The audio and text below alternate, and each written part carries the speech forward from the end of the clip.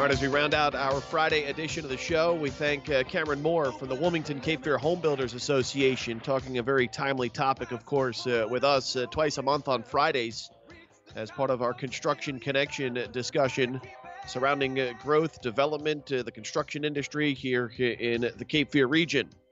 Yael Lasowski rounds out the guest list as he does every Friday morning with us just after 9:30 Eastern Time with the Consumer Choice Center, host of the Consumer Choice radio show.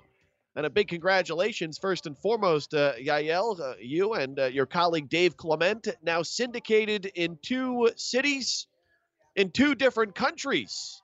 It's amazing the transcontinental conversations we're able to bring our listeners each and every Friday here on the Big Talker FM, courtesy of the Consumer Choice Center. Good morning, my friend, and congrats. Well, thank you. Yeah, good morning. I guess my identity crisis is now in radio form, so good to know I got a foot in each country, and our message can continue going on. So a lot of people in Toronto, Ontario are going to be hearing about Wilmington and the Big Talker over the next couple weeks, so I love it. That's all we need is more snowbirds to find out about our beautiful coastline here in southeastern North Carolina. Well, you don't need to worry about Canadians. You've definitely been reading this, Joe, but if they leave the country and come back in, they have a 2-week mandatory quarantine in a hotel that they must pay for themselves. So pretty sure you're not going to have too many snowbirds hanging out around Wilmington anytime soon.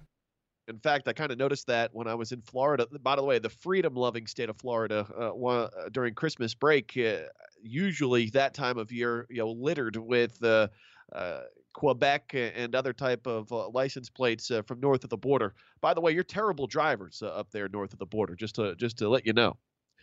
Yeah, those are only the English Canadians. I blame them. It's all their faults. The French Canadians were typically pretty good at the wheels. And considering I got NASCAR in my family, we're probably the best.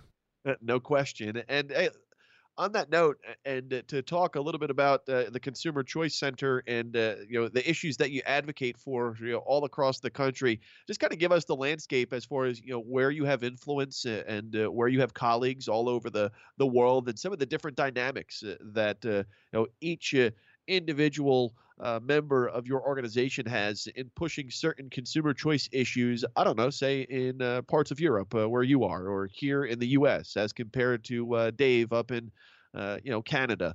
Just give us a little description as to what life is like and what some of the issues are that you guys advocate for all over the world. Yeah, there's a lot of them in the different countries and areas. It's really going to depend on what's hot in the news or what's hot in the regulators' hands and pens. So a lot of our work right now is being done in the European Union. So that's in Brussels. That's the capital of Europe. So if you've heard anything about the vaccine rollout in the European Union, it has been catastrophic. And that's something that we've definitely written about, been featured in media. We actually have a very good group of parliamentarians that we work with there in the EU to try to push consumer-friendly policies. So we've been trying to criticize what's been happening. There's a lot going on there. Brazil, we actually do have a pretty good, significant team down there as well. They're working on a lot of the taxes that are on products like alcohol and sugary drinks. They're trying to make sure that vaping remains legal. There's a lot of that. Also with digital competition, there's a lot of laws that actually try to make it illegal to have something like Netflix in Brazil. And our team was successful in pushing back against the regulator to make sure that there could be competition in that broadcast and online streaming space. So Netflix was saved. And then across North America, we have fellows and colleagues who are anywhere from California to DC itself. And a lot of the stuff that we've been working on is the civil liability laws, the liability shields. That's something that we've definitely been pushing in places like Florida and North Carolina, making sure that we can get responsible schools and businesses to open up again in the pandemic. And now we just opened up a new branch, Joe. I'm working with a couple of Indians. So we're actually working on a couple of projects out in the Philippines and India and Indonesia.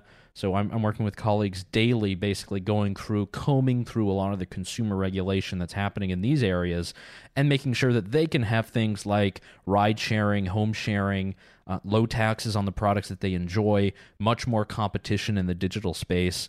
It's fun to do this. It makes for long days and nights, and Doesn't help being in all types of different time zones, but it's fun to continue working with the Big Talker to tell some of these stories and hopefully, get some influencers on the line so we can talk about this and expand it even more.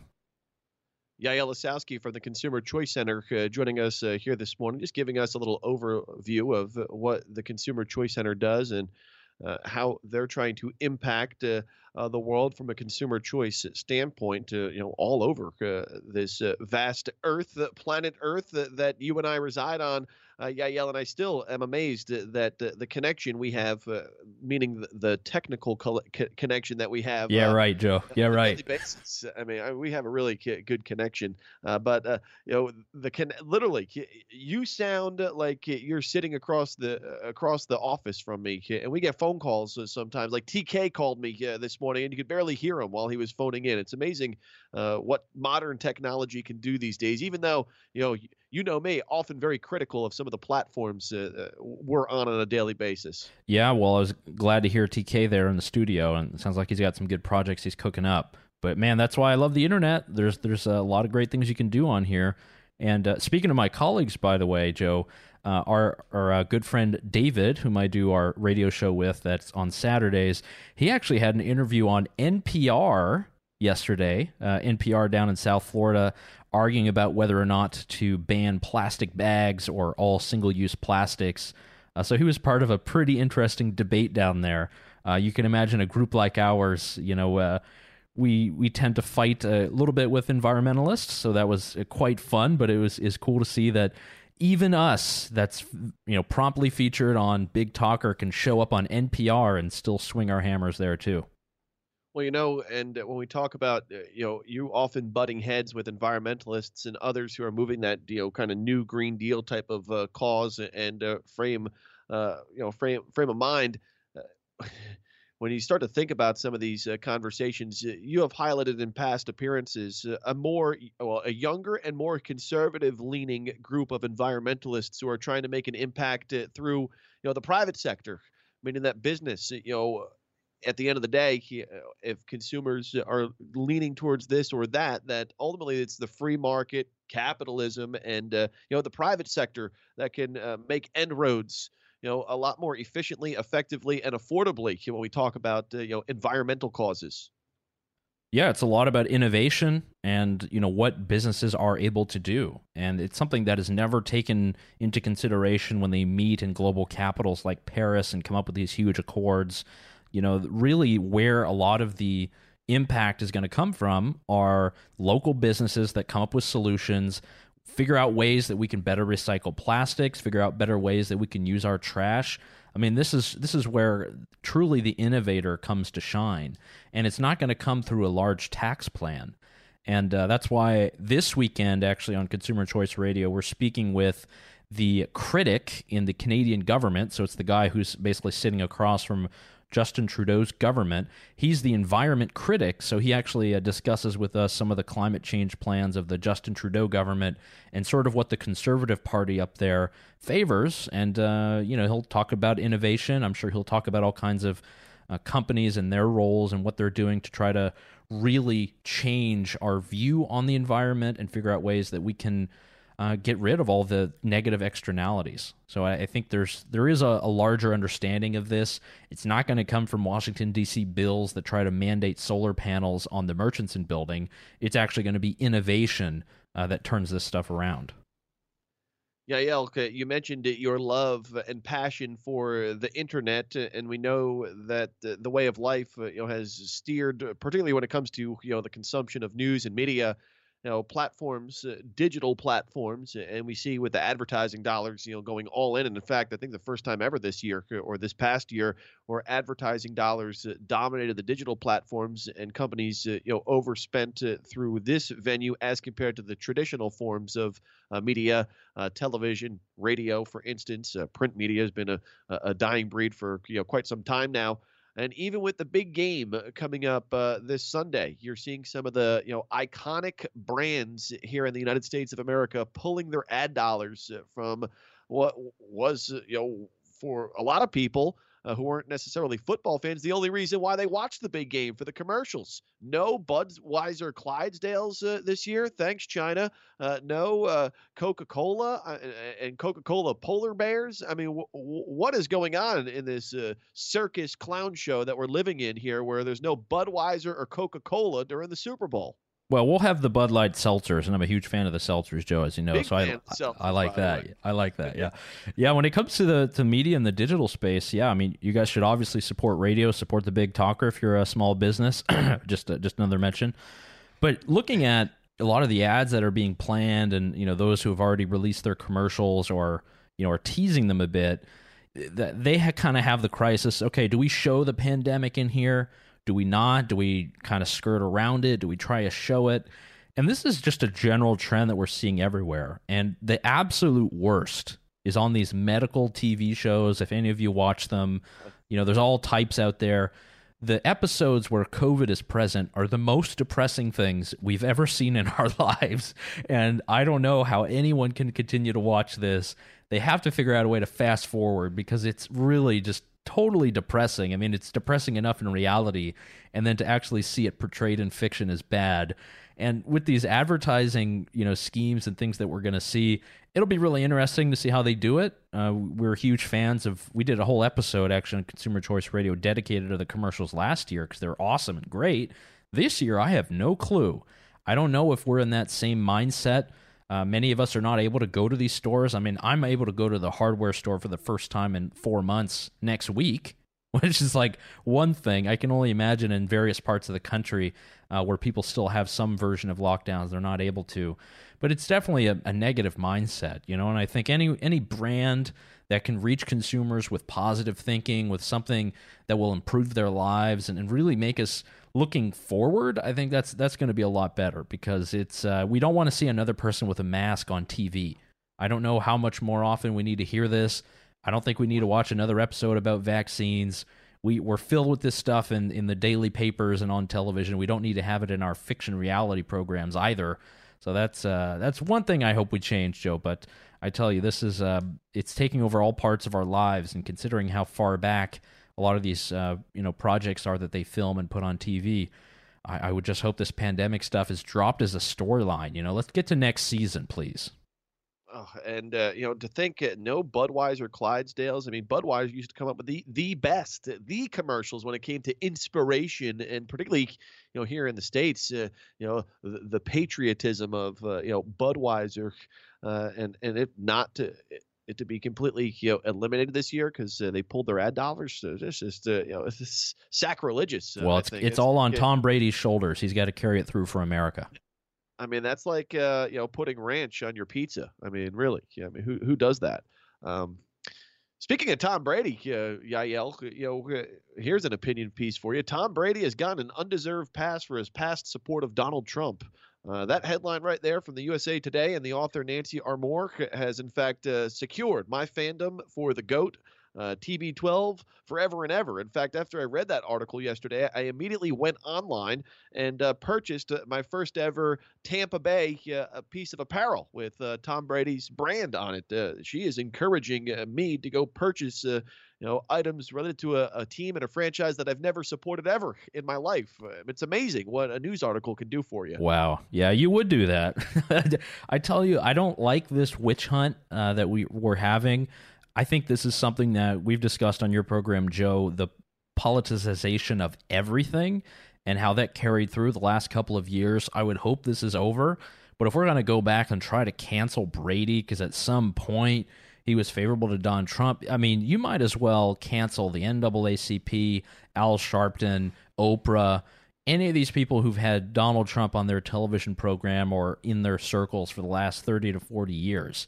I mean, this kind of, backwards history searching and deleting and canceling, this stuff is just not good. It's not healthy. It means that people are less likely to share their opinions. It means everyone needs to self-censor. That's a huge problem that we don't discuss enough in our society, is that people feel as if they need to self-censor their views or their thoughts or not associate with certain people just because of how they might be viewed. I mean, the whole point of this country is we're free to associate with whomever we want, and as long as we're not advocating violence, as long as we're not trying to harm others, we're free to do so. And I don't like this idea of going back and canceling because of something like that. I mean, Tom Brady is an amazing football player who's definitely going to probably win this Super Bowl. I'm not making my prediction here, but who knows? Yeah. But, to try to cancel him over some political thing, to me, it just seems like a cheap way to get clicks, which, having been part of the media, I totally understand. All right, Yael, I don't think you're going to believe me when I say this, though. And I know, obviously, we talk a lot about consumer choice and trends in our conversations every Friday morning. We got word this week that Jeff Bezos would be stepping down as the CEO of Amazon. And not to say my house is not filled almost on a daily basis with Amazon Prime boxes that show up on our front door. I'm going to tell you right now, I have never purchased something on Amazon. Do you believe me or not? I sincerely don't believe you. And maybe you have not had an Amazon package shipped to your door, but you have touched an Amazon product in the digital space or something at some point. I have no doubt about that. And I don't know if you're shopping at Whole Foods either, so I don't know. I'm not a big Whole Foods guy, and I'm not a big Amazon shopper. Now, my wife, as I said, there's probably 4 boxes this morning that are in the front of my house, but I have never... I don't think I've ever even been to the site to purchase something on Amazon. Well, it looks like Joe does not do the shopping in the Catanacci household. I'll tell you that right now, because for the vast majority of other people, I mean, the sort of consumer innovation that we've had on the Amazon level has been pretty amazing. I remember using Amazon very, very early on, as I would, and it was only for books at that time, and I was the big nerd looking for books. I mean, at that point, I was looking for cheap textbooks for school. But I remember using it just for books and finding deals and shipping. And back then, it used to take 3 days. You can only use PayPal. And now a lot of people in cities can get stuff delivered to their door in 15 minutes. They can get all kinds of fresh produce and fruits.